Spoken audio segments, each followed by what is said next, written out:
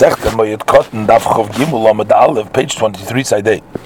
V'koirim Shiva, and then you would read in the Torah 7 people, if it is Shabbos.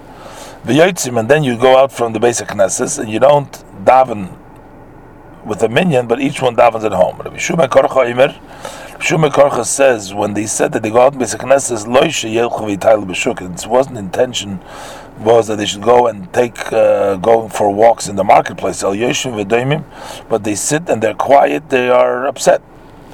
They're quiet and being upset. The Braisa continues, you don't say a news, halacha, section of halacha and agoda in the house of the mourner, but rather you're sitting and you're quiet. They said about Rabbi Chananya ben Gamliel, that on Shabbos he would say this halachas and the agoda in the house of the mourner, because on Shabbos there's no avelis. Avel Shabbos Rishona in the Yetz Pesach Beis. A mourner, the first week of the avelis, doesn't leave the entrance of his home at all, so that he should not forget his mourning. And Shniya, the second week, to his morning, Yaitzav and Yeshim Mukayim. So he goes out from his home to the Beis HaKnesses, but he doesn't sit in his usual place, but in the place which is designated for the Avelim. That is the honor of the maze, that everybody should sense that there's somebody passed away. And Shlishis, on the third week, Yeshim Mukayim, he sits in his regular place in the Shul, and with Daber, doesn't talk too much as he usually does, but he sits there quietly. And Revi's on the fourth week, Harik Chol Adam, then he's like any other person. He sits in his place as usual, and he speaks in his usual way. Rabbi Yehuda says, Shabbos Rishon lo yetzi. The Chachamim did not need to tell us that on the first week the Aval shouldn't go Pesach Beisai, he shouldn't go out Pesach Beisai. Everybody is coming to his house to comfort him, so it's obvious that he doesn't go out. Hello. Shniya in the yetzi Pesach Beisai. But when we say these halachas from the Shabbos that follow, that doesn't go even to basic Knesset. So the Shniya, even though by us it said the first one, but it's really from the second one. So it means that the second one, he doesn't leave his house at all. Not in the first one, but the Shniya in the Yetz Pesach Beisim. And the Shlish is Yotzev and Yeshim Mukayim. So we're pushing it off everything of Shabbos later.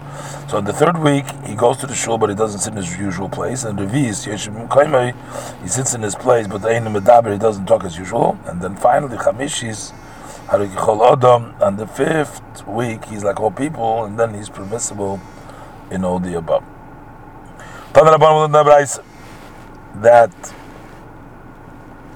the Kol Shloshim Yoim L'Nesuin, that mourning for all relative, with the exception of his wife, applies for 30 days L'Nesuin for marriage. A person is not allowed to marry his wife, but may marry a woman within the 30 days of mourning. But if his wife died, then then he cannot get married to another woman until 3 Yom Tovim pass by, because less than that he sort of shows that he's not in pain for the death of his wife. Rabbi Yehuda says, Regel Rishon, before the first Yom Tov, B'Sheni Asur, he's not allowed to, he's prohibited to marry another woman, but Shlishi, but before the third Yom Tov Mutar, he is permitted.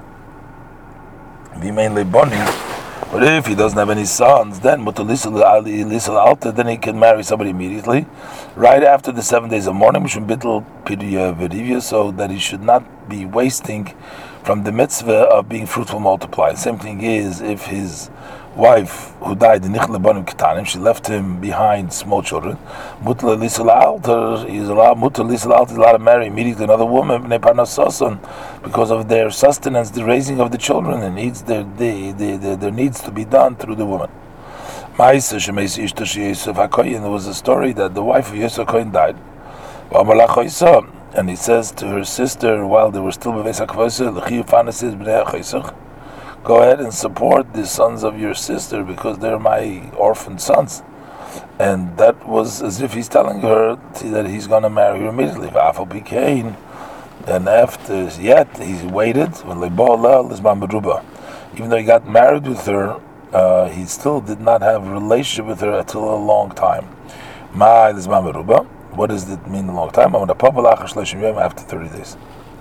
We learned in the Braise that an ovel is the laws of Avel is called Shloshim Yoim Ligiutz. All 30 days is as far as putting on pressed garments, because this is a degradation, and Echad Kelim Chadashim, whether it's new garments, Echad Kelim Yeshenim, whether it's old garments, Yotzim Yeteicha Michbash, they go out from the Mechbash in which they squeeze the garment after pressing it, they look like new.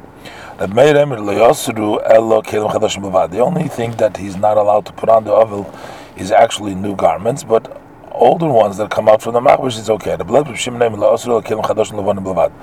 only thing you're not allowed to is new white garments, but new ones that are not white are permissible.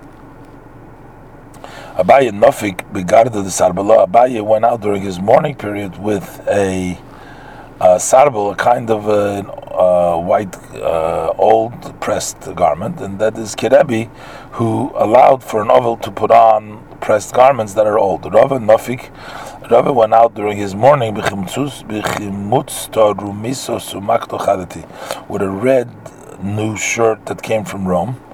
And that's Rav Shimon, the Rav Shimon, who permitted an ovel to put on even new garments as long as they're not white.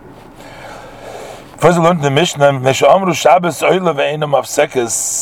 Shabbos counts and it does not interrupt. So the Gemara says that Bnei Yehuda, Bnei Galila, there's a machlokes between the people of the land of Yehuda and the land of Galil, whether Avelis applies in Shabbos. Hani Amri, these say